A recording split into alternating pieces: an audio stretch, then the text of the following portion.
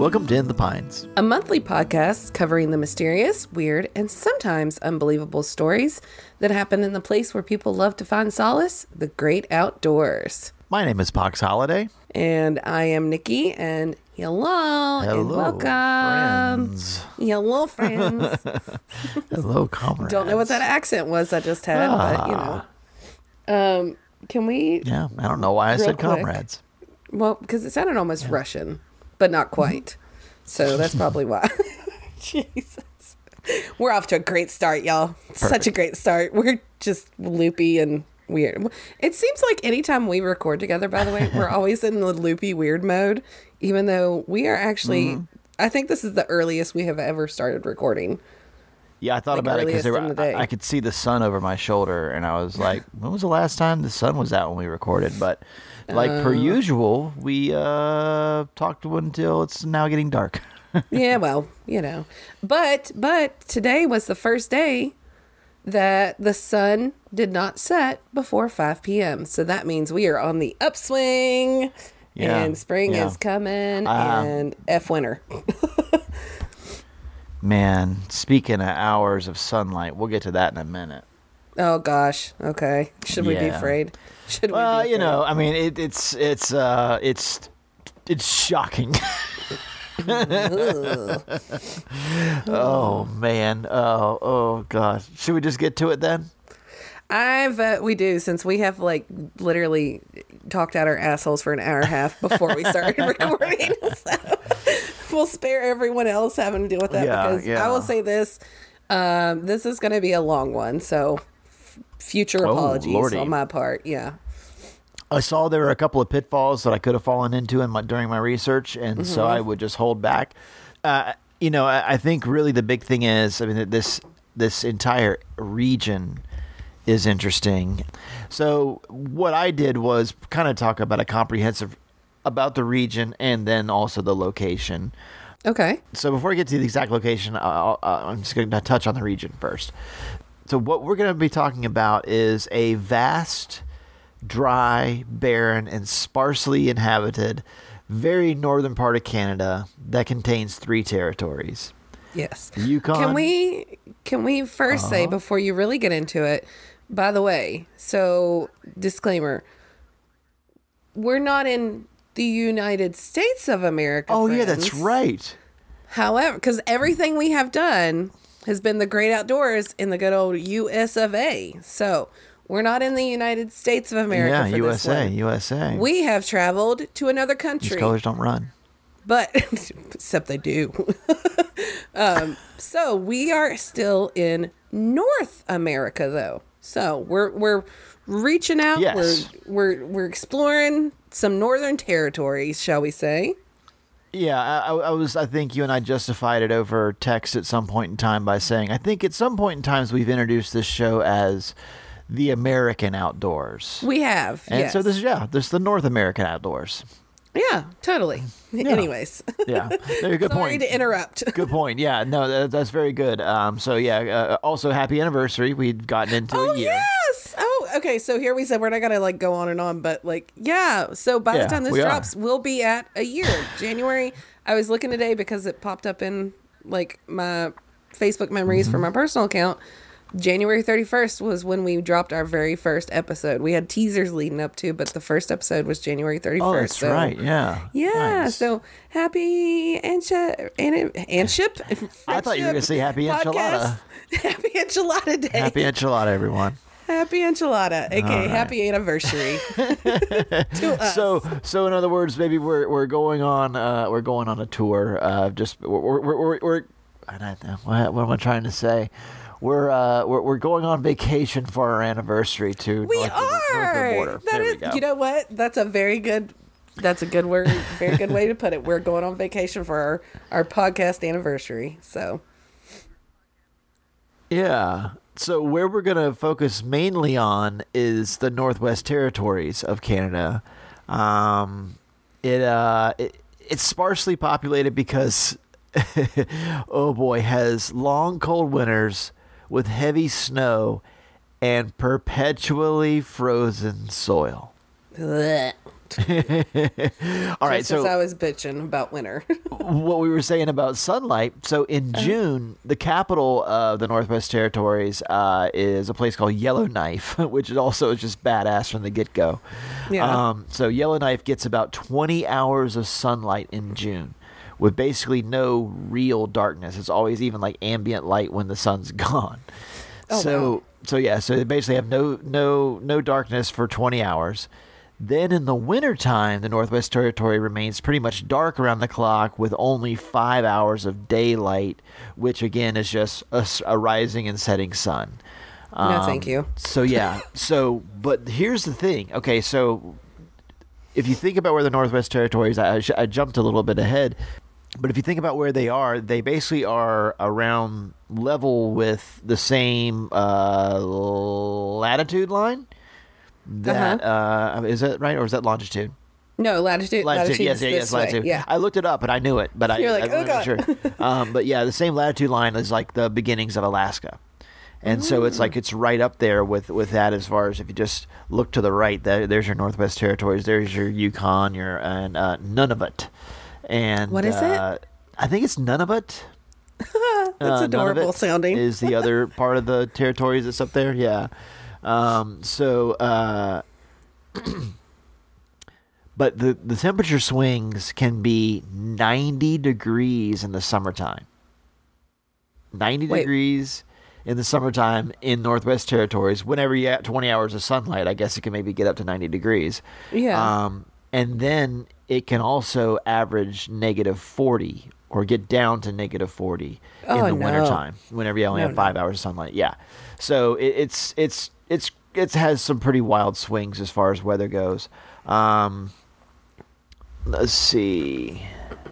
So actually, if you think about how big Alaska is, the Northwest Territories are twice the size of Texas. So you can fit 2 Texases inside of the Northwest Territories. Oh, wow. And they creep a little bit above that next latitude line that Alaska kind of ends at, and creeps into heading towards Santa's workshop. In fact, that Yellowknife is only 1,900 miles from the North Pole. Whoa. Yeah, so it's not even the width, not even the distance of the United States from Yellowknife, which is actually in the southern part of the Northwest Territories, to the North Pole. Oh, wow.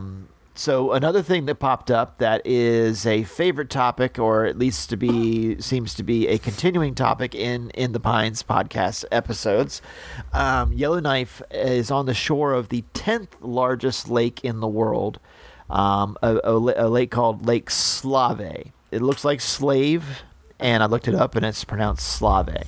Okay. Sometimes it's actually spelled Slave with a Y. But I looked it up and I actually listened to someone pronounce it. So I apologize if I'm saying it wrong. So that's 10th largest lake by volume. Once again, we go back to Lake Tahoe, and I think Lake Tahoe was 13th by volume, or somewhere around there. It was in the top 20 in the world by volume. Because remember, it was like so far deep. And so, but what's crazy is inside, actually north of Yellowknife, is the world's 8th largest lake by volume. Yes. What? And this is the largest lake that's actually continuously surrounded by Canadian border. If you look at the Great Lakes, obviously those are large enough that, but they share a border with the United States, so they don't count those as the largest Canadian lakes. So these two are inside, and one is the 8th largest, and one is the 10th largest. The 8th largest is called Great Bear Lake. And again, these are the 8th largest by volume. The other cool thing about this place is, along with Finland, the Northwest Territories are a destination for people who want to watch the Aurora Borealis or the Northern Lights. It basically sits like underneath it's called the Maximal Auroral Activity Band of Maximal Auroral Activity. It's called the Auroral Oval, and it's basically directly underneath where you can see it really well. People say you can see the shining Aurora Borealis on an average of 200 nights per year. So, the best time is between mid-August to September and mid-November until April. Oh, wow. Some of the issues about the Northwest Territories, I actually tried my best to go out and search for life in the Northwest Territories, trying to find people like to find a pros and cons. And it was so funny because a few of the lists, literally the pros were also the cons. And makes sense. After doing research, makes sense. Because in Yellowknife, there's plenty of shopping, there's plenty of this, there's plenty of that. But once you get outside of these large cities, which by large cities, I think it might have 43,000 people or 30 to 50,000 people at most around Yellowknife. Once you get outside of that, most of your stuff is getting to you by air because they actually do have ice road trucks, like ice road truckers. They have areas of for commerce. They have to go over some frozen rivers and lakes to connect roads that are otherwise cut off by snow and ice and all kinds of other things. And so so pretty much everything's airborne. If we think about this area, it's up in the northwest part of Canada. But when you think about where the Ice Age happened, the Ice Age came down, but it actually didn't go as far west as the Northwest Territories. So whatever structures had developed, geological structures had developed through that time, basically laid just completely still. Nothing happened to them because the glaciers didn't basically wipe away and erase or push all the rock around. So it didn't come down as far. There are some glaciers in there. There's 4 large glacial valleys that are now just valleys in there that cut through and create some of these crazy limestone caves that are inside of there, which I bet might come up. I don't know. When it was how the Northwest Territories were formed were when the North American and the Pacific tectonic plates came together. They just smushed together, and basically I don't know if it was a subduction or whatever, but I'm getting ahead of myself again because that area was home to a 3.7 mile deep layer of sediment from, and I always forget the name of it, but that great inland sea that used to be all the way down to like the Baja Peninsula, basically, So whenever that thing drained out, it left a 3.7 mile deep layer of sediment. That's insane. Yeah, just compacted over years and years and years. And so once that thing drained out, it was just left alone. Well, then when the tectonic plates kind of smashed together, it pushed all that sediment up and created these huge sedimentary mountains. And then there's no ice age coming over and smashing everything, nothing like that. So it just kind of sits there. Well, what had happened was also underneath it, the magma had pushed up through the cracks, but it didn't expose through the sedimentary rock because it was like 3.7 miles deep or whatever. It just kind of pushed up. Well, sedimentary rock, what does it do? It always erodes very quickly. So that's why there are these huge granite cliffs called the Ragged Range in that area. Oh, okay. Yeah, okay. so they just they did, so they didn't come up and just create these big mountains. It just kind of happened over time. Let's see, the Dean, there's a group of people that have lived around that area for about 9,000 to 10,000 years, and they were called the Dean. They're the first human occupants of the area. There's evidence of prehistoric human use of the area found at Johan Lake and a few other sites in the area. And the area I'm talking about now is actually the Nahanni National Park. And the Nahanni National Park is established in 1976. But so around that area, there were the way they were able to create it as a park was because they found prehistoric human use and a few sites within the park that they could go back to 9,000 to 10,000 years. And it also makes reference to this group called the Naha tribe. And they were a mountain-dwelling people who would raid settlements in adjacent lowlands. And then they're said to have just disappeared out of nowhere. Oh, and I'll talk about the Naha tribe also, actually. So, first contact with European fur traders expanded to the region happened around the 18th century. basically just a bunch of white people came in and wanted to do, basically take fur, a bunch of other different things. The Nahanni National Park is, I didn't see this until I was getting ready to read it. It is a 470,000 hectares of undisturbed natural land. And if people don't know what a hectare is, that's 10 square acres. And thank you, because I did not know what a hectare was. I will not even lie to you. I had to look it up many years ago because there's a very funny moment in The Simpsons when Homer has to buy a very cheap car, and he buys it from a guy that sounds like it was made before the Berlin Wall fell. When he's buying it from this guy, and he goes, "How's the gas mileage?" He goes, "It gets 40 kilometers per hectare." And it was like, hectare? Oh my gosh! And it was like hectare is, or it gets 30 hectares or something. I don't know. So I had looked it up many years ago, and I was like, oh, hectares, 10 acres. That's what that is. Yeah. Anyway. So it's a giant place, established in 1976. Then it was inscribed on the World Heritage List in 1978. Just filled with a lot of unique things like these limestone cave systems, huge waterfalls. There's actually a set of waterfalls in there that are twice the size of Niagara. What the one waterfall that they talk about? What's it called? It's Virginia Falls, right? Or Virgin? Virginia or Elizabeth? I think it's Virginia Falls. Yeah, and I think it's the one that's twice the length of Niagara. And I saw a picture or video of it. Holy smokes, it's amazing looking. Yeah. It just looks. Yeah. It's just one of those you look at. You're like, oh, that's a lot of water.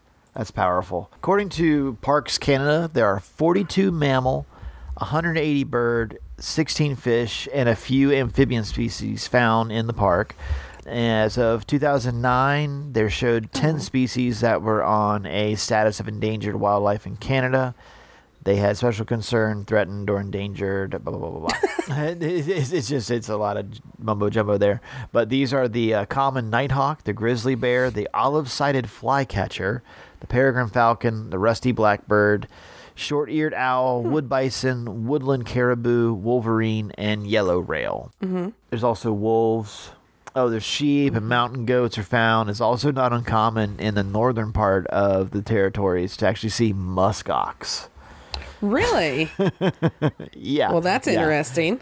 Yeah, not necessarily in the park, but like in the Northwest Territories, it's in the further north part, probably. There's actually, because part of the Northwest Territories are above the Arctic Circle. Okay. Just a very small segment of them are above there. Mm-hmm. But I think I did enough talking. It's just basically just like this, it sounds beautiful, and then when you see the photos, it looks beautiful. Oh, it's yeah, and then you get to this section that just says mysteries of, and you have to stop reading. Yeah. So that's my little introduction for the Nahanni National Forest. Good job. National Park, excuse me. Good job, and it is because I watched a couple YouTube videos on it, because I didn't wait completely till today, but just for the most part to put this together. But I did watch a couple videos about Nahanni last night, and like, when I say it's gorgeous, it is stunning. Like, we know I'm obsessed with Yellowstone National Park. I love it. I want to go to it, obviously. But I mean, some of the sites up there puts Yellowstone to shame, and Yellowstone's gorgeous in my opinion. But holy smokes, that up there is just, I think because it's so wild and it's like nobody goes there, it just makes it even more magical in my opinion. But that's just me. Yeah. So I didn't know much about the Northwest. I mean, I'd heard of them before, but I didn't really know much about them, and I didn't actually imagine there being people there. Yeah, no. I mean, I obviously I knew people were there, but I didn't expect it actually to be as many people that were there. Yeah. Well, I think I saw one thing that the total population is 50,000, around 50,000 for the whole Northwest Territories. And it was, to put it in perspective, it said something like, Germany has a population of whatever million it is. I think it's like 8 million or something like that. Or 80 million. I don't know. Anyways. And then it said, but the Northwest Territories is double the size of Germany with a population of only 50,000. I was like, good God, that's insane to think, like, that few people. But then again, it's like, it's not a very, like, hospitable place to live, you know? No. It's extreme. So, But I just did like a just real quick Google search, and it says, as of 2019, there are 44,826 people in the Northwest Territories. And believe it or not, there's actually every year there's been an increase in population. really? I Like guess people since just like want the to go 90s. out in the great outdoors and they're like, let's do it. Or Yeah, something. there's like a couple of dips every once in a while, but every year it keeps going up. But I wonder what 2020 did to that. I wonder how many people were like, I'm out of here. I'm going to the Northwest Territories. You know, I never thought of that. That's probably like people were like, yeah, okay, we're going like somewhere far away from everybody or something. So And I found another stat here that says it's only at 45,000 as of 22. But still, that's a lot of people. But I think again, a lot of them live in Yellowknife or a couple of little small towns that make up 5,000 or whatever. But yeah, imagine just getting all your stuff delivered via plane. yeah, that's insane. So, all right, now, who likes weirdness? Me. Who likes the strange? Me. Who likes the unusual? Me. So, God bless TikTok, because you know what? I was just saying, 'cause this came out of nowhere. When you TikTok- asked me, I was like, I don't know You're anything like, about excuse this. me? I'm not gonna lie, I was struggling. I was like, I don't know what I'm gonna do, this and that. I was like, TikTok one day, and this popped up in my TikTok feed. Like, God bless the algorithm. It knows I like weird ass shit, I guess, or something. So, I now present to you the story of Nahanni Valley National Preserve, or, as the TikTok called it, the Valley of the Headless Men. Oh yeah, buckle up, Buttercup. Okay. It's a wild ride. All right. Men vanish in that country, and down the river, they say it's a damned good country to keep clear of. These were the words of advice about the now Nahanni National Park Preserve that were given to British writer and explorer Raymond Patterson before he set out to the Nahanni region from Fort Smith in 1927. Now known as the Nahanni National Park Reserve, this area of land lies, like you said, in one of the most remote areas of Canada, the Northwest Territories, and has been shrouded in mystery ever since the first human set foot in this breathtaking and terrifying valley. So, first we're going to start out with the early humans, okay? And you kind of covered this a little bit already.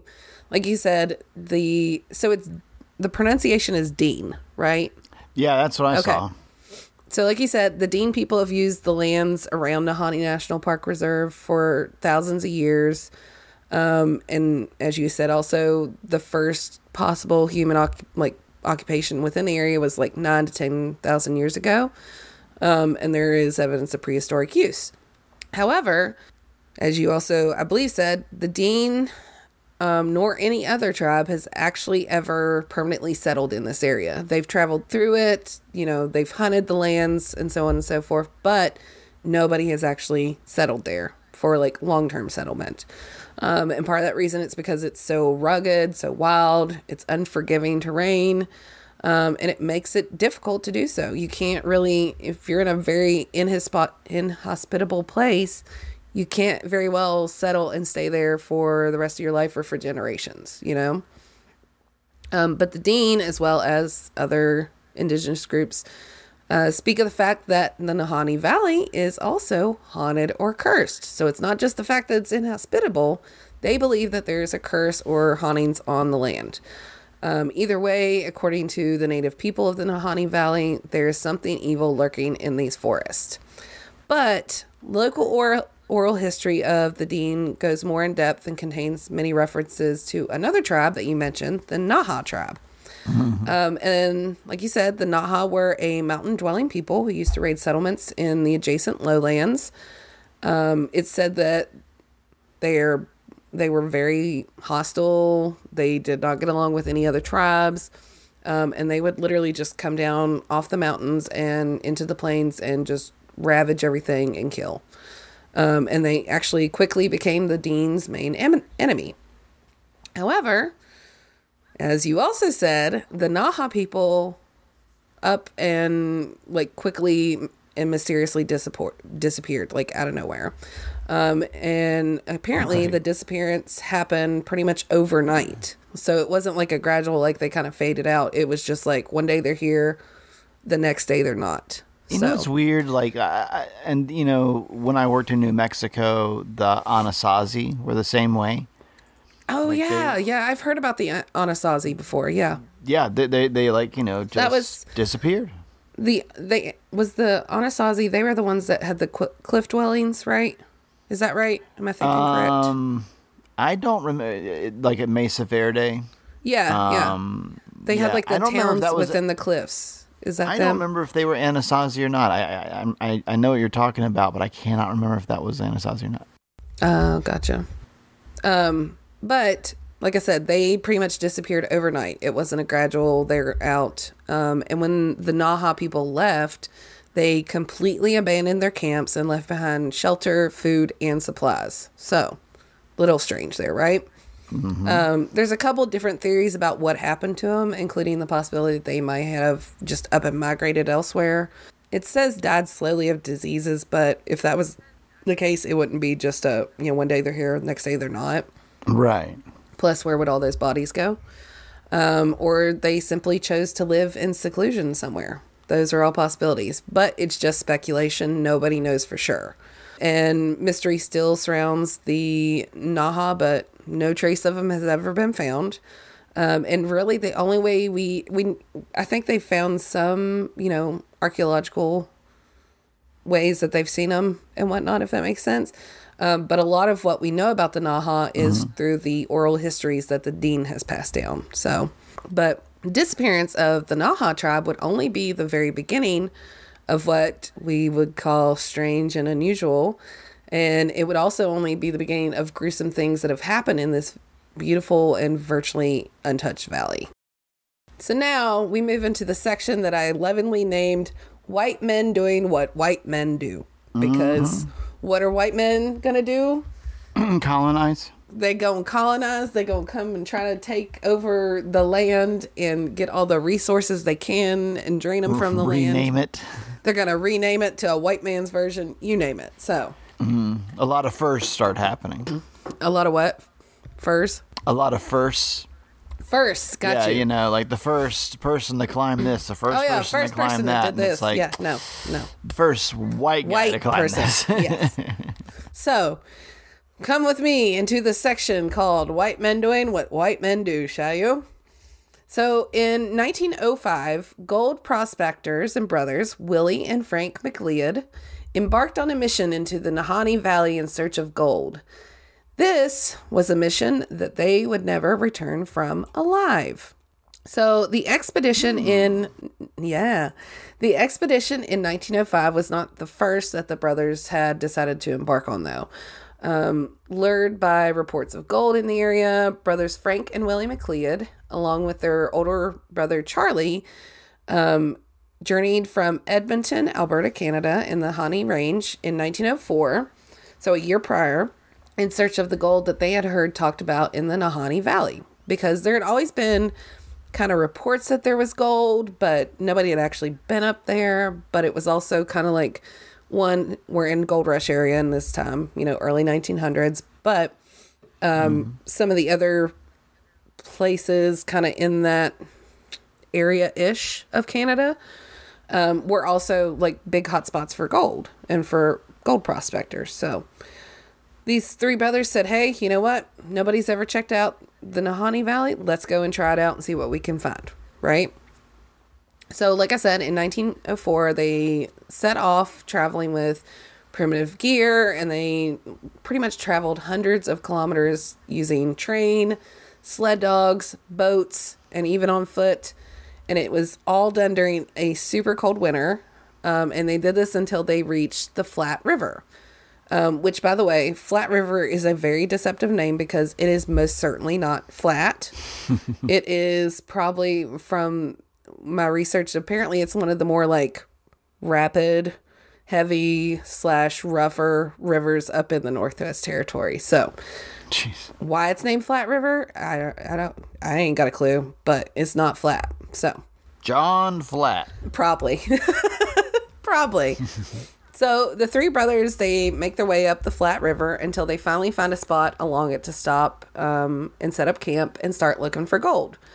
And the brothers reportedly struck it rich almost instantly. So they got out and they have a gold sluice is what they would use. So it's kind of like this big metal thing. Yeah. Like a long metal tray type thing. And it sits on, I love how I'm visually showing you. Meanwhile, the listeners are not going to be able to see a damn thing I'm talking about. So it kind of sits up at an angle. Looks like you're dabbing. Yes, I'm looking. So imagine dab. That's the gold sluice. And one end sits up at an angle. The other end sits down at the bottom. And it's got like screens and filters on it. And you like dig out a bunch of the soil and put it in the top and kind of let it strain down and all that fun stuff. So that's what a gold sluice is, and it filters out to where you can find the gold. So they find this spot of land, they stop, they set up camp, and like I said, they struck it rich almost instantly after they had set up their sluice and started actually mining for gold. And as a result, they were able to fill up all the containers that they had brought with them to hold what gold they would find. And so once they filled up these containers after, I think it was just a few days from what I read, they decided, hey, we're going to go ahead, pack up our camp, because it's just a little temporary camp they had, and we're going to head back home so we can, sell this off, get some better supplies, so on and so forth, right? So once they had those supplies, they were going to come back, and they were going to prospect for more gold, since they knew they had hit like a really good honey hole, essentially. So they pack up, they leave, all that good stuff, and on their journey back up or down the Flat River, I don't know, on their journey back on the Flat River, which again is most definitely not a flat river, and it's rapids galore, they actually found themselves in really treacherous waters because of time of the year it was, water had come up in the couple days they'd been there, so on and so forth. And one more challenging set of rapids that they encountered, the boat that was carrying the men, all their supplies, all their gold, ended up capsizing, breaking apart, and the majority of their boat sunk. Some of it didn't, but with their boat went most of their supplies, or a good chunk of their supplies, and all that gold gone too. What they decided to do, they made it to shore, all that fun stuff. They decided to take the pieces of the boat that hadn't sunk or hadn't got washed down, as well as they cut up some trees nearby and, lumbered them down and all that good stuff, and made a new boat so they could head back to where their site was, kind of give themselves a couple days to regroup and all that good stuff. And they were going to mine some more gold since they had just lost all that they had. However, this time when they made it back to the camp, they were unable to find any gold at all. So they found all this bunches of gold and they filled up all their containers. But when they went back that second time, none, nada, zip, zilch, zero. Jeez. Yeah. So because of that, they decided they were just going to go ahead and pack up the next day and head on back home. So when they got back home, Willie and Frank, the two younger brothers, instantly started talking about how they wanted to head back to the Nahanni Valley, and they wanted to find gold that they knew was there because they had found it initially. They just lost it, yada, yada. Yeah. Charlie, however, being the older, wiser sibling, I say as the eldest sibling in my family because we're always the smartest one out of the whole group. Charlie said, nah, I'm good. And he decided he was happy to make it back alive and was definitely going to sit this one out because, again, the oldest sibling is the smartest one. I'm just saying. So, sorry, all you younger siblings. Sorry to my younger sisters that listen. So, Willie and Frank worked over the next several months preparing for their trip back to the Nahanni Valley and back to their big old gold jackpot. All right. So, I'm getting a drink. White Claw. No. Sweet tea. I wish it was a White Claw. So, the McLeod brothers were finally able to head back off into the Nahanni Valley in 1905. And since Charlie was not coming along with them, they brought along with them another man, a friend of theirs named Robert Weir. So the McLeod brothers and Weir didn't tell anyone how long they were going to be gone for, because they had planned to set up a semi-permanent camp once they made it up to the Nahanni Valley in hopes that they could gather as much gold as possible. And so due to this lack of a timeline for their return, their brother Charlie, who, like I said, he stayed back because he's the smart one, because he's the oldest, he wasn't worried if it took him a while to come back from their expedition. He figured that the three of them would be up there at least through the next summer and maybe longer. But weeks turned into months, then into over a year that the McLeod brothers and Weir had been gone. But Charlie, along with other people that knew of the plan, still weren't concerned. They were like, okay, they're fine. No biggie, Charlie would even go on to reassure others who knew of the expedition that nothing could go wrong, because those three men, they were in the wild. They were all very experienced, and they had plenty of supplies to help them through like the colder and more challenging months. So everything was a-okay. It's all good. Don't worry about it. And Charlie was sure that they were probably striking it rich with all the gold they had found. And that's why why they hadn't made it back yet. So he was like, okay, they're cool. Right. Yeah, everything's fine. It's fine. Insert the little meme of the dog, the cartoon dog with the fire all around it. Like, it's fine. Everything's fine. Don't worry. Like, it's fine. Everything's fine. Yeah. After 2 years of not hearing a damn thing from his brothers and Mr. Weir, Charlie finally realizes, hey, I should probably head out to them, find where they're at and just, double check. After 2 years. Yeah. 2 years. 2. So he rounded up 4 other men and formed a search party and headed out to find the men. So once they made it to the Nahanni Valley, the search party began their trip up Flat River, that yet again was not flat at all. And they started looking for like any signs of the 3 men. The group made it all the way up to the head of the Flat River with no signs of human life to be found. So they didn't see a thing where people had been anywhere around there. And then the group, when they reached the head of the Flat River, they then went onto the South Nahanni River, where they went downstream until they reached a big old turn called Big Bend. And this bend then brought them into a stretch of river called Second Canyon. We're going to back up just a titch, okay? Just a itty bit. Along the South Nahanni River, there are 4 canyon passes that the river flows through, okay? The South Nahanni River, I think if I remember correct, is like 350 feet. Good gosh, 350 miles long. So it's a very long river, right? Yeah, it's super long. But like I said, there's 4 canyon passes that the river flows through, and these passes are appropriately called First Canyon, Second Canyon, Third Canyon, and Fourth Canyon. There we go. Keep it simple, stupid. The fact that they are all called canyon is most definitely appropriate, okay? So you know how you were talking about with like how the geological formation and all that fun stuff? Mm-hmm. So the walls of these different passes or these different canyons go straight up for thousands of feet. And I mean straight up. Yeah. Like there's not really any edges to the cliff sides. Yeah. And their bottoms, for a lot of them, there's no real places to bring a boat to shore safely, because it pretty much is like cliff goes straight into the water. There's not really that little area around the edge of it.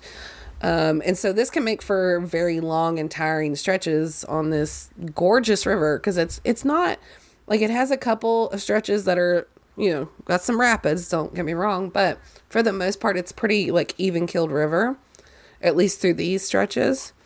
But Second Canyon that I talked about is probably the most unique and one of the more dangerous of the passes, because the cliff sides are literally as sheer and straight up as possible. Like these are the ones where it's just straight up and goes right into the water. End of story. And in the 10-mile stretch of Second Canyon, there are almost no places, I mean, like none hardly, to bring your boat ashore. And the water itself in that stretch is hundreds upon hundreds of feet deep, is what's crazy. I even saw one thing that said it was like thousands of feet deep. And I'm like, there's no way the rivers are thousands of feet deep. So I'm just going to go with hundreds for now until somebody tells me otherwise. So. I don't know, man. When you think about how quickly that inland sea drained, you know, like, you ever seen the videos of like the simulations, like how it happened? And yeah. Because like the bottom just literally just like falls out of it, you know, and it just like drains in days, something crazy like that. Like it's like just rips through the. I mean, maybe, who knows? It just just created these crazy wall. Who the hell knows? Yeah. And another really weird part, especially in the Second Canyon area, another really kind of like creepy and strange part of it is, so you've got these huge cliff faces that are thousands of feet up, right? And then like dotted along it, which, mind you, it's just pretty flat, straight, not a lot of craggly edges and all that. There's these just big holes in the sides of them. Like caves that nobody has really got. I mean, some of the ones that are lower to the water line, people have kind of got to go in a little bit. But like the ones up top and whatnot, nobody's ever actually really got to check them out or anything. Yeah. And so it's said that like, people have said that like when you're going down through there, because you can't tell what's up in these holes, it feels like somebody is constantly watching you. Because, I mean, you're in a very remote stretch in a very remote part of Canada, and there's just all these holes, and you're like, God, is somebody actually up there? Is something up there? You know? Yeah. So. And it was supposedly full of caves. Yeah. No, there's tons of them. Tons through that stretch. Yeah. It's insane. So, as soon as Charlie's search party entered into Second Canyon, it also got much darker and, of course, more ominous due to the lack of light getting in because of these high cliffs. So that's another thing. The cliffs are so high, thousands of feet in the air, that it's really hard for sunlight to reach down into them, even in the sunniest parts of the year, because they're so high. So it naturally gets like much darker when you get into Second Canyon, especially because it's hard for that sunlight to come in. So, so towards the end of Second Canyon on River Left, so if you're not a water person, River Left is literally the left side of the river when you're going downstream. The group noticed a large tent and some mining supplies next to the river within the trees. And so they're like, oh, okay, cool. We found where they're at. You know, we know where their party's at. And maybe they're not right there. Because they didn't see anything. Like, they were kind of far off. They couldn't really see anything. And they were like, oh, we just see it. You know, we're going to go over and just see if it's them. So as soon as the search party hopped on land, they noticed that there was a body laying outside of the tent. Oh. When they got up next to the body, they realized that the head was missing and the clothes on this body were completely charred. Okay. So if that's not weird enough for you, the most eerie part of finding this body is that the body's right arm was reaching up above its head towards a nearby tree where there was a rifle laying up against that tree. Just leaned back perfectly still. The fuck? So the group then went around, so they see this and they're like, oh my God, what the heck's going on? They then go around towards the back of the tent and found a second body laying halfway out of it, and it had a blanket over it. And when they pulled the blanket back, that body was charred also and was also missing its head. Jesus. But wait, there's more. Oh, yeah. The search party, you know, they kept looking around after they found these two headless bodies in hopes of finding maybe one, the missing heads, because where the heck are those? And they also wanted to find the third person in their party. They wanted to find that third person that was in this group because they only had two bodies, but they didn't know who they were, and they still had a third person missing. So the heads, unfortunately, were not found. And the group was able to eventually identify the two bodies that were at the campsite through personal artifacts, and they did identify them as Willie and Frank McLeod. Robert Weir was never officially found. However, I think it was like months later, like 8 or 9 months later, skeletal remains were found just downriver on the river right side. But they couldn't identify who it was. It was literally just a couple Bones. pieces of a skeleton, so they didn't know for sure. Give me some of them pieces of skeleton. Missing your funny bone. And all the fries you can give me. Oh, God. So the search party then left the Nahanni Valley, and they went and got a hold of the Royal Manor Police and had them come do a formal investigation. Mm-hmm. The police, though, claimed through their investigation that the men died of, take a wild guess. Suicide. No. Try again. Spontaneous combustion. Nope. You get one more shot. Lightning. No, but you're close because that's a natural cause. Yeah. No, they said the men died of starvation. Jesus. And they also said that animals had scavenged the site and took the heads off the bodies. That's all they took, though. Yeah. Yeah. 'Cause, yeah, animals hate livers. Makes total sense. Yeah, they hate organ meat. Yeah. Why wouldn't they get organ meat whenever they can get a brain? I don't know. That's still technically, but anyways. Yeah. So Weird. Charlie, the oldest brother, because Charlie's smart, because he's the oldest sibling, he of course did not believe this, and he called bullshit on it. He had believed that either native people had attacked the three men or another gold prospector had come in, attacked them, and stolen any gold that had been previously found. Okay. So once the story of the decapitated men made the news, people went batshit crazy over it. I mean, they went nuts because this is the early 1900s. So people are like, what is there to even talk about? So we get a story about people getting decapitated up in the Northwest Territories, and they're like, oh shit.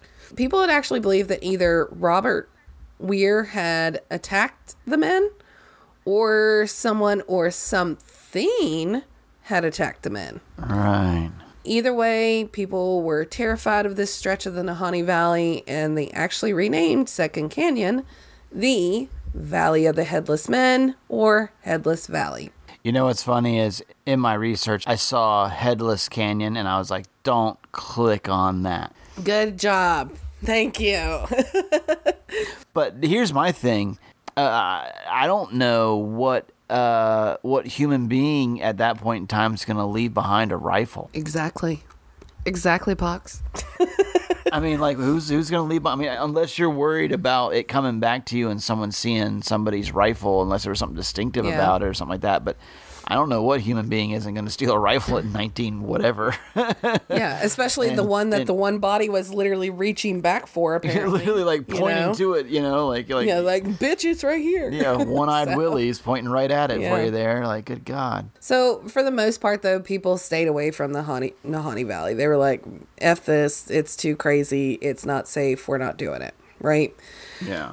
That was until 1913. So apparently in by the time they found them was probably 1907-ish. So in 6 years, nobody learned a lesson and said, maybe we shouldn't go there. So in 1913, another gold prospector named Martin Jorgensen decided he was not going to let those scary stories stop him from getting gold in the Nahanni Valley. He said, I'm going to go get it. It's there. It's mine. And he actually found a spot about 70 miles up from Headless Valley, because we're going to call Second Canyon Headless Valley now, by the way. He found a spot about 70 miles up from that, and he actually built a small cabin and set up his gold mining operation there. And he built the cabin and stuff because he was supposed to actually meet up with his business partner in this in the following spring. So the cabin was built to ensure that he would have adequate shelter, through that winter when he was up there. As soon as his site was set up, he started mining for gold, and he got word back that apparently he had hit a pretty good spot for gold.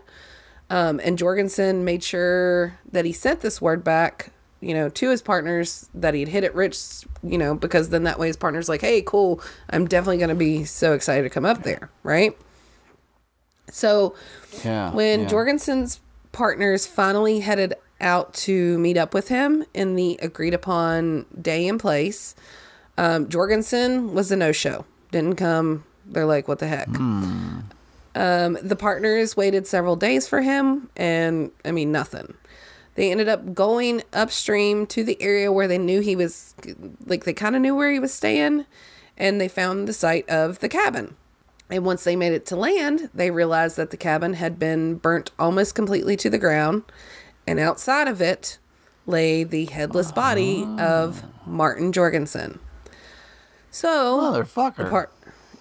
So the partners did what any good group of people do. They said, "Hey, yo, police, Royal Canadian Mounted Police, get your butts up here. We need you to investigate this. Something's up." Because they remember hearing about the brothers who were found with their heads missing. Yeah. So police did a thorough investigation, but were unable to determine what killed Jorgensen. They also, again, said that Jorgensen had probably died of natural causes and that animals had scavenged his body, taking away his head. So, it's important to note, too, that the gold that Jorgensen claimed that he had found was absolutely nowhere to be found. Because remember, he sent back word to his partners and was like, "Hey, I found all this gold. Can't wait for y'all to get up here in the spring." So when they got up there and, everything, no gold around. None. Not even on the site itself, like, to be mined, possibly. So when Jorgensen's death made the news, because we're still in the early 1900s, people go apeshit over this kind of stuff, people went nuts again. Because the nature of, where the body was found and how it was found and condition it was in. And people assumed that there was a killer on the loose up in the Nahanni Valley and feared that, they're like, this is a wild, crazy area. It's even more wild and crazy now because there's some psycho up there chopping heads off people, right? Yeah. So, yeah, you would think. And here's the worst part. The police didn't try to make a connection between the two at all, the two different instances. So with the McLeod brothers and with Jorgensen, they were like, there's no... Between two headless and charred evidence or whatever. Yeah, like they were like, there's no connection whatsoever. And it's just like, what? Are you kidding me right now? Come on, dude. You would think people are going to probably stay away now, right? Right? Right. No, they don't. So 7 years later, in 1921, a man named John O'Brien and his partner decided to say, fuck it.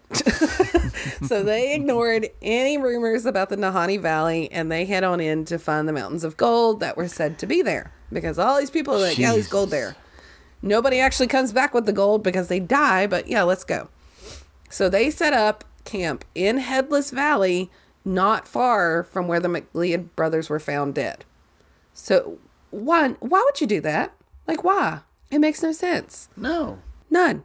So, at some point during their stay, O'Brien informed his partners that he was going to go check on all the traps that the two had set up along the river. So, they had set up, like, some, like, animal traps for, like, food and all that good stuff. Yeah.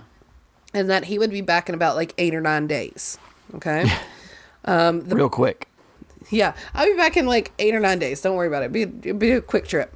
So his partner waited the 8 or 9 days, and of course there was no sign of O'Brien. Mm-hmm. So he waited a couple more days just in case something was, in case he got caught up in something or whatever.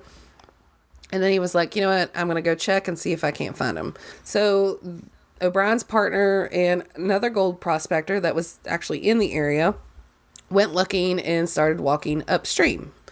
And then they eventually found O'Brien on the side of the river. When they came upon his body, it was sitting upright next to a fire pit that was obviously no longer burning. So he was sitting upright, kind of like on his his butt, and just kind of just chilling there. They looked at O'Brien's face because he hadn't been deceased that long. So there was no and it was like cooler months. So no obvious decay. Mm-hmm. But they looked at his face and it didn't he'd been uncomfortable or in pain or he'd been afraid or anything like that. It appeared like he had just literally frozen right there on the spot. O'Brien was even holding a matchbook in his hand and looked almost as if he had been flash frozen, is what they said. Wow.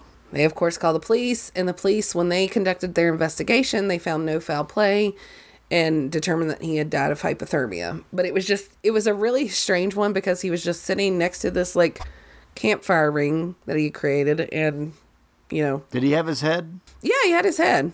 It was very strange because he was sitting upright and it was just like they said, it looked almost like he'd been flash frozen. Yeah. Like a vegetable. Like frozen vegetables get flash frozen. Yeah. So. Right, yeah. So we are going to now jump forward another 5 years to 1926. A hunting party that included a young woman named Annie Lafferty. They were up in Headless Valley, had been on a couple-day excursion, all that fun stuff. The group had finally found a place along the river, because remember, Headless Valley, Second Canyon, really hard to find a camp area. Mm-hmm. They finally found a place along the river, set up camp, and went to sleep for the night. And the next morning, when they awoke, Annie was nowhere to be found. She's gone, disappeared. The group spent the rest of that day looking for her, but eventually had to leave. And they then went back and informed police of her disappearance, but police, when they sent out a search party, they had no luck finding Lafferty either. A few years later, a man was, I think he was like in a shop in a town nearby, and he overheard a group of police talking about Lafferty's disappearance. And when he realized what they were talking about, he realized, oh, I was across the river from this hunting party when they were camped out up in Headless Valley. And it was on the night that she disappeared. So the man, I think they said his name was Charlie too or something, I don't know. He told police of how on that night he was asleep across the river from the hunting party when he was awoken by the sound of small rocks that kept like falling and hitting the water. And he was like, what the heck? And, he heard it once, kind of fell back asleep, didn't pay attention. It woke him up again, kind of dozed back off, woke him up a third time, and he was like, what the heck? So when he finally, kind of woke up and rose up a little bit that third time, he looked to his left and saw a woman on all fours, naked, trying to quickly crawl up the hillside, like on her hands and knees, like using her feet and her hands. And she ended up looking over at him. They made eye contact, and he stated that she had a wild and crazed look in her eyes. And because of that look, the man stated that he knew it was not safe to follow her. And so, when he came forward with that, the police ended up, they're like, we're not going to investigate this any further. It done been like years since she had disappeared, but he supposedly had seen her that night, and she was naked and trying to crawl up a hillside on all fours. Very strange. Wow. In 1931, another gold prospector, because can we just, for a minute, before I keep going on to these, after the first few gold prospectors, do we not learn that maybe this is not a good idea to go up here? Not a good idea at all, right? Ah, man. It's money, baby. They can't stand it. But it's stupid, but they can't stand it. Well, I mean, within 25 years, we've had at least three people beheaded we know about. And then a handful of others that have just disappeared. And it's like, oh yeah, we'll keep going. We'll keep going. So, all right. In 1931, another gold prospector, because, white men don't learn, named Phil Powers, right, decided to try to take the treasures of the Nahanni Valley. And he would make it up Headless Valley. He built a cabin, and he started his attempt at gold mining, right? So not long after he had started, though, Powers would also become a victim of the Headless Valley. A few months after he had settled into the area, Powers' cabin was found completely charred, burned down, and his dead and partially burned body was found inside. Powers still had his head. Jeez. However, the origin of the cabin fire is what's really, really strange about this one, okay? Okay. So it appeared that the fire started on the roof, on the far back side of the roof. All right. If it started there, he would have had plenty of time and accessibility to be able to get out of there. But he was found laying in his bed still, and it looked like he didn't even get up. This made rumors go around that he was already dead prior to the fire. Right. Now, was he dead of natural causes? I don't know. It's 1931. They don't really do autopsies like they do now. So we don't know if he died of smoke inhalation, if he died before, and all that. Now we go to 1936. Two more gold prospectors, William Epler and Joseph Mulholland, tried their luck in the Headless Valley. Shortly after Well, it arrival, won't happen to us. no, it'll never happen to us. We're getting into the 30s, so we're that transatlantic accent. Yeah. It'll never happen to us. We'll be just fine. They didn't know what they were doing. No, we know exactly what we're doing. All right, so Epler and Mulholland, they said, we're going to try our luck. We're going to get all the gold. Why not? Right. And shortly after their arrival, they had set up camp, you know, all that fun stuff. And then guess what? They go missing. I guess this is we're kind of getting to the time where people are able to communicate a little better and back and forth. Right. So a search party came to look for them and found their cabin, which, guess what, had burned to the ground. Jesus. And William and Joseph were never found, and the cause of the fire itself was never determined. So, fun times. In 1945, Ernest Savard, don't count me on that pronunciation because it's weird, Right. entered the Headless Valley looking for gold, but never would leave alive either. This one's really, really weird. So when Ernest ended up not meeting with some of his like prospecting partners, they went to go search for him because he had like taken off on one stretch by himself. I was like, I'll go look. So he didn't meet up with them, and so they went after him. So they found Ernest along the bank of the Flat River, lying in his sleeping bag with his head missing. Jesus. Police were called, of course, because we got to call the police, obviously. Yeah. But yet again, They've been so helpful before. yet again, they stated he died of natural causes. Guess what natural cause they said? Heart attack. Hypothermia or starvation. And they said again that animals had scavenged his head and taken it off. Oh, yeah. Like, what? No. No. Dude. But that one's the weirdest one. I mean, they're all weird with their heads missing, but this one's really weird because he was like in his sleeping bag still and stuff. In 1946, Jesus. John Patterson went into Headless Valley and never came out. A search party never found him, but on one of the last nights that they were in the valley, so this is where we're going to start to get a little ooky spooky. So one of the last nights that they were in the valley looking for John, a group of native people came to camp and warned the group about some white figures that were walking around the valley that night. They informed the group that the white figures were walking through the woods and along the river and to not leave their camp with their fires no matter what they heard. Naturally, the search party freaked the F out, of course, obviously. Yeah. So they then started hearing, so after, you know, the native people had come and they said, hey, you know, there's the white figures are out and da-da-da. Don't go out. And, you know, if you hear stuff, to just ignore it. Don't pay attention. The others. So then after this like group of native peoples leave, they then started hearing distant howls and screams that they had not heard in previous nights. And they also heard whistling. It seemed like whatever it was trying to intentionally get them to leave.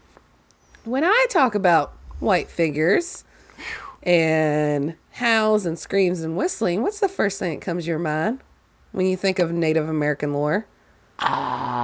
Spirits? No. Skinwalkers. Oh, skinwalkers. But we'll get to that. I thought we were never going to say that word. F it. I'd like to live dangerously. All right. So our last little weird group here, or last weird disappearance here, in 2005, so within the past 20 years-ish, two experienced bushmen, David Horsey and Frederick Hardesty, vanished from their cabin. They were found a month later in places the search party had already combed through multiple times over. David was in thick brush with unexplained burns on his arms, and Fred was floating in the river. Shit. Exactly. Their families were dissatisfied with how the investigation into their deaths went and have been left deeply unnerved, quote, and without closure. And per David's stepbrother, there were bullet shots all over the place, so the cabin, and there was a gunshot in the floor. The picture is bigger than just two guys, one who died of hypothermia and the other who died of drowning, because that's the cause that the police said, that the one died of hypothermia and the other died of drowning. His stepbrother also says there was something else that happened before all that came down. Yeah. That's on our weird and mysterious disappearances. Now, when I was talking a little about the whole, like, white figures and all that, Yeah. now we go into Nikki's favorite time, the creature feature, shall we? Okay. When we go back to possible, you're like, okay, I guess. No. So, when we go back to possible hauntings and mysterious happenings in the Nahanni Valley, there are legends abound about the area. And they deal with not only the supernatural, but also possible cryptids that might roam the area. And this area is said to encompass a lost world, complete with tropical forests, and a myriad of mysterious creatures ranging from bear dogs to Sasquatch, or as we like to call him, Bigfoot. So, Bear dogs. bear dogs, yes. Now, to kind of go into the like more supernatural, like creepiness type things, yes, there are reports of white figures or skinwalker type figures that do roam the Nahanni Valley. I don't want to go too much in depth into it because, as we know, skinwalkers are like the one like supernatural thing that really kind of creeps me out.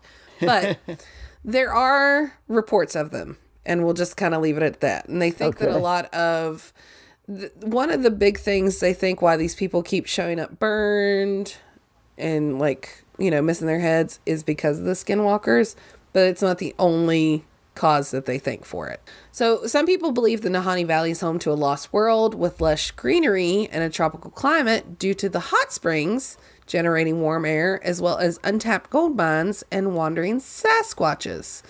So there's a portion of the Nahanni Valley as a whole is very like remote. People don't hardly go into it, right? And when they go into Nahanni Valley, they're usually sticking to the rivers. Some people believe that there's this whole section of the Nahanni Valley that's like where they know that there are hot springs and all those type of things, that they think that there's like this whole tropical climate.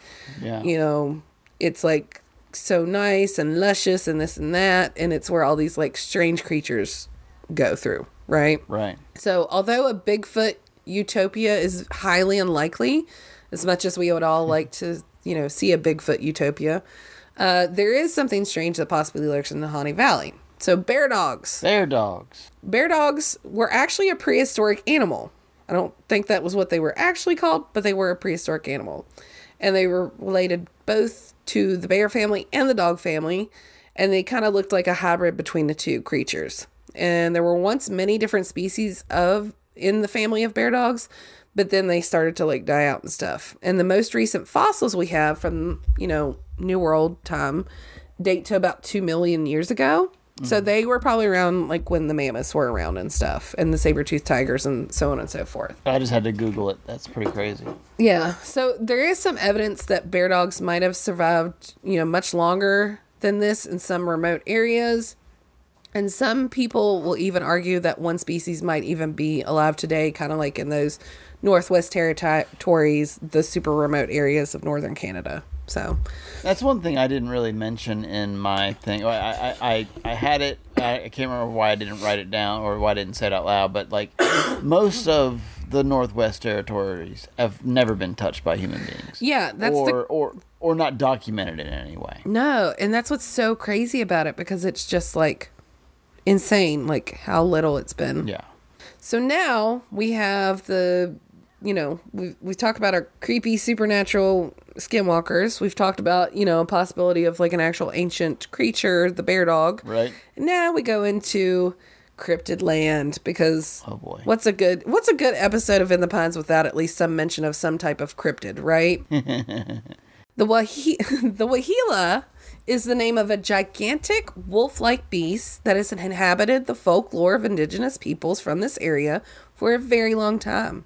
It makes me think of, on our cryptid roundup that we did, the Shanka, whatever it was, the big giant wolf thing. Shanka, yeah, I can't remember what it's called, and please don't kill me, anybody. But it makes me think of that I covered, you know, on the one of the cryptids in North America, or, well, I guess it would be US of A. Yeah. The Wahila is described as being like a wolf, but much larger and with a heavier build to it. It is said that the Wahila has supernatural powers, and is responsible for many mysterious deaths that have occurred in the Nahanni Valley. If the only thing we had to go on was the legends, though, we might be able to ignore the Wahila. But there are apparently like some actual sightings made by, Jubla Americans out there. Huh. A mechanic once described this animal as looking like a wolf on steroids, and he estimated its height to be 3.5 feet at its shoulders. Gee. The largest wolves ever recorded have been 3 feet 2 inches tall at the shoulder, but giants of this size are very, very rare. If the estimates of that mechanic that apparently supposedly saw it are correct, then this animal was at least 4 inches taller than the largest known wolf that we know of. Jeez. And its build was too heavy and it was almost bear-like. So it was, wolves are still, even, they're huge animals. It amazes me how big they are. Right. But they're really quite sleek and they're not, bulky or anything, Yeah. right? Right. But these Wahilas apparently are very bulky, kind of like a bear, but they look like a wolf, if that makes sense. Jesus. Yeah. And the Wahila that this mechanic saw had pure white fur and was super long. Other reports agree with the general description of above, but they also add more detail. The Wahila, despite the fact that it is larger than a wolf, it also has shorter legs than a wolf. So it's not as long-legged. Huh. Yeah. So kind of with that whole bear, Yeah, that's why it's so tall. It's bulky. Yeah. The impressive shoulder height comes from its massive body instead of its legs, like you just said. And its ears are smaller than a wolf's ear. So ears have pretty tall ears. These are much shorter. Huh. And the tracks that they supposedly leave behind show toes that are set farther away from each other than what a regular wolf's tracks do. The Wahila are never found in packs, and they stay in the coldest, most inhospitable environments of the extreme north, apparently. And they favor areas where there are few people. Of course they do, because they're a cryptid. Can they start fires? See, that is the question. And we'll get to that. So the area where the Wahila is sighted is one of the most remote places in the world. The fact that those lands are completely, they're pretty much unexplored means that there's a fair chance of discovering some new kind of animal. So again, the bear dog. Yeah. That's why people think that there's a bear dog. My question is, are what people think they're seeing as a bear dog, they're also calling a Wahila. So Right. on the other hand, it might just be another one of those, tall tales. That's what I think.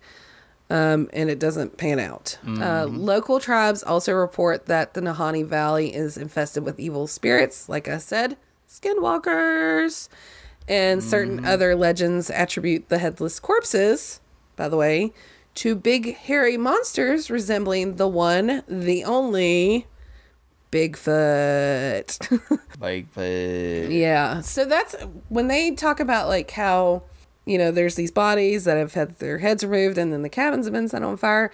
That's when a lot of people kind of try to point to Bigfoot or Sasquatch as the culprit in those, because there are, I think, Dean legends that state that there is a bipedal humanoid huge creature that's covered in fur that has stalked the Dean people for thousands of years, and they know to stay out of too deep of the forest so that they don't become victims of it. And this creature can set fire to things, and it's very vicious, and so on and so forth. So that's where I think a lot of people trying to attribute Sasquatch or Bigfoot to these killings, that's kind of where it's coming from, is from the Dean legend of it. So but if we're talking bipedal humanoids, and if we remember back to what's her face, the what was the one girl's name? Hold on, I gotta get back to it. The crawling woman. Yeah, the crawling woman. Oh, what was her name? I don't know. Karen Lafferty or something. Then we might as well just say that, hey, maybe there's werewolves up in the Northwest Territories, right? Yeah. In any case, I think not safe to follow. No, I think we can all agree the Nahanni Valley is one that maybe we humans, or at least the white man, need to keep our asses out of. Yeah. So, and that is my telling of the Nahanni Valley. or as I like to call it, the Valley of the Headless Men. Yay! That's crazy. I was reading something about like the early explorers of that area, and there was one where this one guy, you know, undoubtedly a French or English explorer, he was upset because he couldn't paddle upstream. Are you serious? On one of these like large rivers, and that he would like paddle up, and then whenever he'd get to a rapid, he would get out and portage up off the side to get above the rapid, and then would paddle where it was flat again. And it was but he was like just toiling away. Like, I just can't believe I can't paddle up this stream. So in other words, he was. Do you realize where you are? So in other words, he was being a whiny little bitch. Yeah, it's like, I'm like, it's not like you got dropped off naked and afraid style. It's like you had to get here. You know, that would have been fantastic. You got here pretty. I mean, to get here was pretty rough shit. Yeah. So I don't know, but yeah, that place. I just didn't. I mean, I always knew it was desolate and, you know, it was a frozen tundra and that kind of thing, but I just didn't really understand, like, just like, yeah, just that whole area and just how it, like. Because that's something, like, there was so much stuff to go into. Because, like you said, there were pools. There were, there's no exposed, like, they're not volcanoes. No. But there's magma just underneath it. Just comes from, you know, still cooling from smashing into each other billions of years ago or whatever, you know? Well, and that's the first thing I thought of, because with, God, what was the mountain I covered? Mount Shasta? Yeah, with Mount Shasta, like, they talked about the lava tubes, right? And so I was like, oh, when I first saw about the caves in the hillside of Second Canyon, I was like, well, maybe it's like that. And then when you were going into, like, you know, it's not necessarily lava and blah, blah, blah. And I'm like, how did they get, like, so many damn caves up through there? Like, that's insane. Yeah, yeah. And that's just the other thing is, like, there were so many, like, cavern systems made up, because I guess of whatever the limestone that was there, it was like just eroded out, and they had like these huge limestone caves that just run through that whole area, through that national park or national reserve. And well, see, that makes a little more sense to me, because we have a ton of caves here. Yeah. Like in the area I live in. Yeah. But it's because we have so many like natural limestone deposits. There's a whole economy around them. Yeah. I mean, we have like, yeah. I mean, just in my immediate area, within 30 minutes of me, there's 2 commercialized caves. So, I mean, we got a lot right here. But still, I mean, that's nuts that there's so many, like, in the hillside that you can see, like, entrances. I don't know. It's pretty cool. I love that it's a super weird one. But at the same time, it's like, it's weird because the white dudes, like, they knew better. And yet they still did stupid shit. So yeah, you just got to wonder, like, did somebody just know the lore behind the headless thing and people just kind of kept doing it? Or, like, was there something, like, again, like we said, like, there was always stuff left behind. I had even seen something that there was one article I read, and it was the only one I really saw it on, so I was like, I'm not going to really include it. But I had even seen an article where they talked about there was a guy that was finally found, like, years upon, I mean, we're talking like decades later, that apparently was like essentially a serial killer in like gold mining places. Like, he would just go in, like, because this was like in the early days of mining, he would go in and like steal people's gold and like kill them and stuff. And so I was like, oh, well, is this a case of that? But they never really found foul play at any of the sites. But then again, when they found the bodies, it was like, it had been like such long periods of time that really you could only tell that 1, their heads were missing, and 2, that they had been burnt in some way. Yeah. Not all of them, but like a good chunk of them had. So it was like, is it that? Yeah. But I don't know. When we were talking about it, whenever you're like, send word down to my friends that I've found gold. Yeah. You know, like, who the hell? Like I was just thinking about, like, how would you do it? Like, how would you get word to someone without it getting spread? And then the next thing I was thinking of is like, you would just like, I mean, like, I know if I found gold and like so much that it was like, send help, I've got gold. Yeah. That like, I would be sleeping in the mine. Oh gosh, yeah. You know, like you just would just be like, you wouldn't sleep. You would just be walking around with a gun at all times of the day with a lantern. Like, come on, motherfuckers, come get it. Well, and a lot of these places too, they weren't like mines in the traditional sense, like we think of. They were literally just like spots set up like on the river, and they're just shoveling into these, what is it, the gold sluices. So it's like wide open, out in the open, anybody can see it. So it's like, why you would even just go with like by yourself or just with one other person just blows my. I'm like, no, that's just not smart. But I don't know. No, God. So. Yeah, I bet so many people were just. Like you said, like they were just murdered outright just because it was like, oh, they got gold there. I'll go go take their gold. And I would say that a lot of this, and it's so funny too that like the police were like so adamant, because in everything I read also, the police were very adamant that there was no foul play. And so it's like, what do y'all know that's going on that you don't want to talk about? That's my thought. That's what I also thought. Like, do you think it's actually like creepy, weird stuff? Mm-hmm. See, I was thinking like, it doesn't take much to hand a couple of nuggets of gold over to a cop to have some things go away. Exactly. And be like, just ignore it. Just look the other way. Because these were like, I mean, especially on when the two brothers died. Back then. Yeah, when the two brothers died and then the one dude died, like 2 years later? Right. It was like, it's close enough together that it would be fresh in the police mind still, but at the same time, they're like, oh no, it's not connected whatsoever. It's like, bitch, yes it is. It's gotta be. Yeah, it's just one of those like, animals that just eats heads. Yeah, and chars the bodies. Burns the bodies partially. Yeah, totally. I was trying to think, was it the puckwudgie that would make you lie if you looked at it? Or was it the Shunka?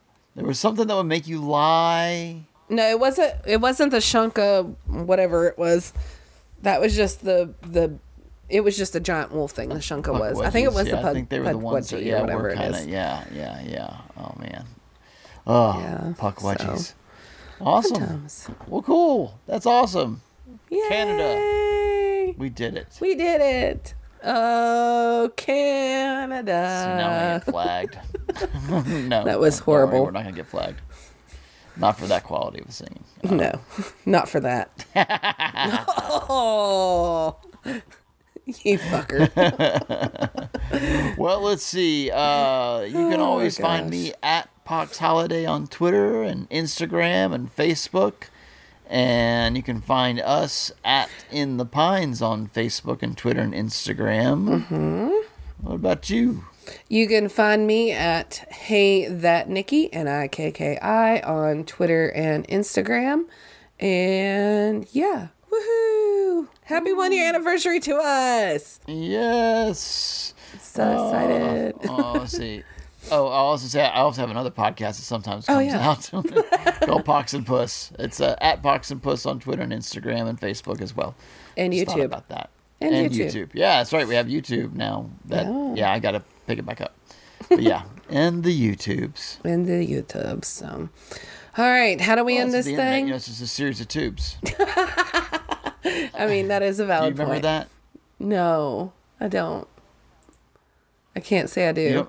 Oh man, there's some like it's from like 2005 or 6, 7, and it's some senator from some out of touch like 80-year-old senator who is like giving a slideshow PowerPoint presentation about the internet to Congress. Okay. And he says you can think of the internet as a series of tubes. Oh, okay. Yeah. Nice. And boy, that's it's worth a watch. But anyway, let's see. Yeah, how do we start? Oh, I know how we end it. Okay, are you sure? Some people go in. Okay. So some people go into the woods to make memories, and some people go into the woods to be forgotten. Bye, y'all.